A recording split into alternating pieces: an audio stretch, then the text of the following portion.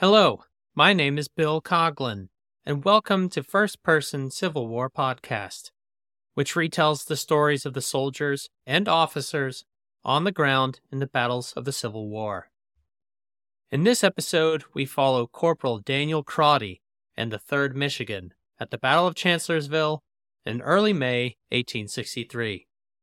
Corporal Crotty wrote the source used for today's episode, entitled 4 Years Campaigning in the Army of the Potomac.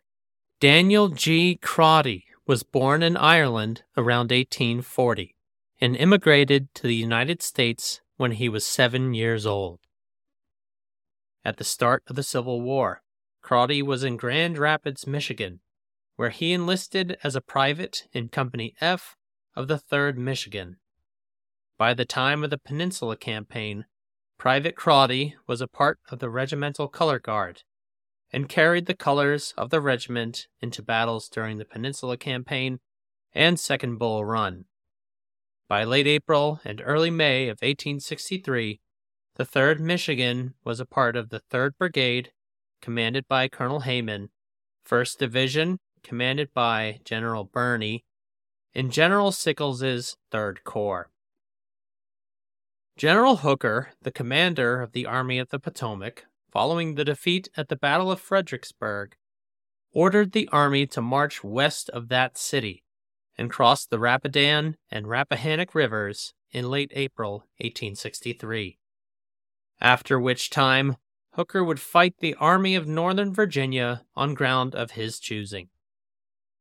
Daniel Crotty was now a corporal, and the 3rd Michigan crossed with the 3rd Corps on 28 April 1863, and on the morning of 2 May attacked General Anderson's division in a southerly direction along a road passing through a densely wooded area called the Wilderness, and in vicinity of the Chancellor House, according to Corporal Crotty. The Red Diamond Division has a position on the Richmond Road, commanded by our gallant Birney. Ha! We see over the valley beyond long wagon trains moving south. Now they are on the move and flying sure. Our division is ordered forward and get into the cedar woods, where we strike some rebels who fire into us, but we go for them with the bayonet. They fall back, and we advance, fighting all the way for about 3 miles. They pull up behind some works, and we halt in front. The rebel train keeps moving on, and we lie still for some cause or other. Our regiment is ordered to lie down, and we are in such a position that the rebels have a good chance to fire on us. Just as a quick side note concerning the Red Diamond Division, as Corporal Crotty stated, this was in reference to the new Corps badge designations within the Union Army. Every Corps had a unique badge with the 3 divisions of each Corps assigned a color. Every 1st Division in the Army had a red badge color, 2nd Division white, and 3rd Division blue. The 3rd Corps badge was a diamond. Therefore, the 1st Division was the Red Diamond Division. At this point, the 3rd Michigan was at Catherine's Foundry, or Furnace, and facing south with the rest of their division. Though they saw initial success that day, the fight was far from over. While lying still, we hear, all at once, a tremendous firing in our rear. It sounds in the direction of the position we left in the morning. Can it be possible the enemy is in our rear? Such is the fact, for we soon find out that the rebel General Jackson has got round behind us and is fighting the 11th Corps under Howard, who was in the position we left. Now we are in a pretty condition, rebels in our front and rebels in our rear. We must get out of this, or else be gobbled up. So getting back, we change our front of the morning to the rear at night. The 11th Corps are driven from their position. Night puts an end to all fighting, and we take a position in an open field and try to rest our fatigue. The flank attack of the Confederate Second Corps was a complete success, and the Third Corps had to retreat under pressure from Anderson's division in front. The Third Corps was now in the same vicinity they started that morning, still facing south, with the 3rd Michigan around the hinge where the Third Corps met the 12th Corps facing west.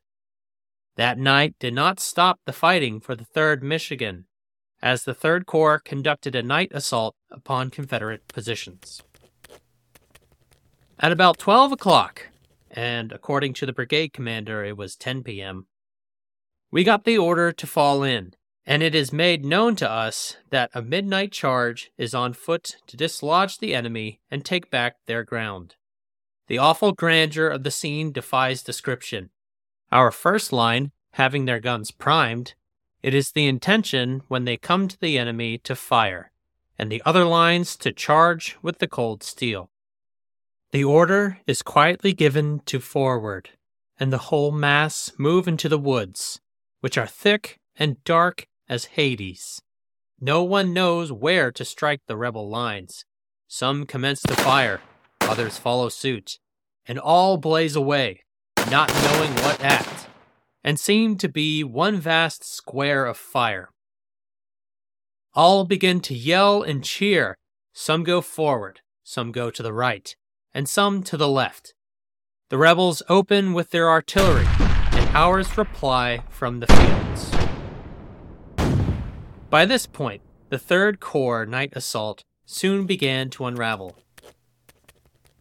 All is utter confusion, and no one knows where we are going. I find myself with others, charging on some works. We get over them, thinking they belong to the enemy, but we soon find out that we have been charging our own works, occupied by the 12th Corps, who thought the rebels wanted their works, and they left them in peace for their old friends. Whoever took part in the fizzle in the woods on the night of the 2nd of May will remember it as long as they live. After a while, we make our way to the field where we started from. This night assault was a failure along the whole front, and it seems the term fizzle was shared in a way by the brigade commander of the 3rd Michigan, Colonel Samuel B. Hayman. The rifle pits were carried in the face of a terrible fire from both friend and foe. At least, such is the opinion entertained by the officers and enlisted men of my command. Corporal Daniel Crotty personally attributes this failed assault as a contributing factor in the mortal wounding of General Jackson that night, which was not even 1 mile north. They gathered the following information from Confederate prisoners. It was in this melee in the woods that the notorious Stonewall Jackson received his death wound. The rebels themselves claim they gave it to him, but we don't care how he got it, so long as he is out of the way, for he was the terror of our army. And he continues, when he, Jackson, heard the firing in the woods, he rode out on one part of his own lines, and was going by another post. The rebels were so excited by the firing in the woods that they thought it was Yankees on the charge. They fired a volley and killed one of the best generals in their army. So our fizzle was the cause of doing some good after all. There were indeed a series of events at the place where Jackson was shot that directly attributed to the mortal wounding of General Jackson. At several instances before Jackson went on his recon, Union and Confederate forces clashed at that place. But this night assault the 3rd Michigan participated in was not related. In fact, as the 3rd Michigan set out, Jackson was already wounded at approximately 9:30 p.m. 3 May proved yet another day of setbacks for the 3rd Michigan and the Army of the Potomac. At 4 o'clock on the quiet Sabbath morning of the 3rd of May, we looked towards the woods and see our skirmishers emerge therefrom, followed close by solid masses of rebel infantry. In an instant, we are in line. Our artillery open out on them, but they don't seem to care for anything, as they set up a hellish yelling, and this was the famous rebel yell. As they set up a hellish yelling and come for us, we open our small arms on them and cause some to fall to Mother Earth to rise no more. They close the gaps, and still they come on. We get the order to fall back, which is done in good order, loading and firing as we go. The 3rd Michigan and the rest of the 3rd Corps proceed to form around the Chancellorsville house, but even here we're pushed out of their positions. Falling behind a line in front of the Chancellorsville house, we get the order to lie down, which is done gladly for a few minutes' rest. The rebels pour their shot and shell into our midst, and many a poor fellow rolls over without a groan. Our front gives way again, and we are on our feet once more, ready to receive the charge of the victorious enemy. The enemy charge on us in 8 or 10 lines deep. Our artillery opens out on them, and then musketry, mowing down fearful gaps in their ranks. But on they come, and back we have to get again. It was only a defensive line further north of the Chancellorsville house did the Army of the Potomac stand firm against further Confederate attacks, which was at 12 p.m. according to Corporal Crotty. The 3rd Michigan stayed in this position until 6 May 1863, when the Army recrossed the Rappahannock River, which marked the end of the Battle of Chancellorsville. This was the 2nd major defeat in a row for the Army of the Potomac, and was the only battle General Hooker was in command of that army. Corporal Daniel Crotty remained a color-bearer through the end of the war. He went on to the Battle of Gettysburg in early July, and in the wake of the New York draft riots, the 3rd and 5th Michigan regiments, the 5th was another regiment in the same brigade, traveled to that city to help enforce the draft. These regiments arrived in August well after the conclusion of the riots, and helped enforce the August draft without incident. The 3rd Michigan continued its service in the Army of the Potomac through the Overland Campaign, and due to heavy casualties, consolidated with the 5th Michigan for the rest of the war. Corporal Crotty received a wound at Petersburg, but remained in the Army through Lee's surrender at Appomattox Courthouse, and ended the war a color sergeant. I must say that I am impressed that Color Sergeant Daniel Crotty managed to survive so many years and bloody battles as a regimental color bearer. Union regiments carried into battle the United States flag and their regimental flag, and served as the place for the men of the regiment to rally around during a battle. Given that he carried a large flag into the massive battles of the Eastern Theater, it's nigh on a miracle he survived to the end of the war. Daniel G. Crotty returned to Michigan after the war and became active within the newly formed Grand Army of the Republic, which was a veterans organization much like today's Veterans of Foreign Wars. He became the commander of the Fairbanks Post No. 17, located in Detroit, where he also raised a family and died in 1921.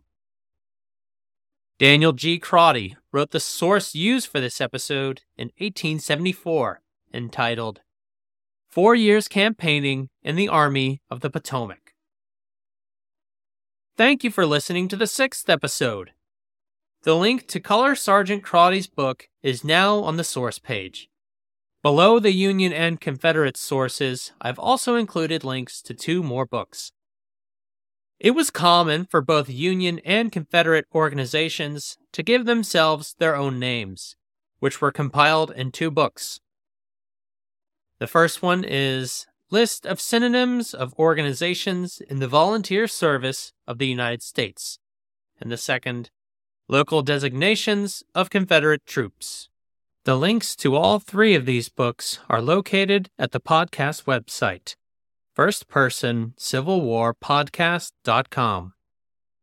In the social media posts on Facebook, Instagram, and X this week, you can see a picture of the remains of the Catherine Furnace, which was the 3rd Michigan's furthest advance. And the second picture is a sketch by Alfred R. Vaude, who was present at Chancellorsville. He depicted the 3rd and 5th Corps in line of battle on 3 May in their final positions. The podcast received a generous donation this past week. Your contribution is greatly appreciated. Sergeant J.J. McDaniel of Company M, 7th South Carolina, provides next week's first-person account at the Battle of Antietam. My name is Bill Coughlin, and thank you for listening to First Person Civil War Podcast.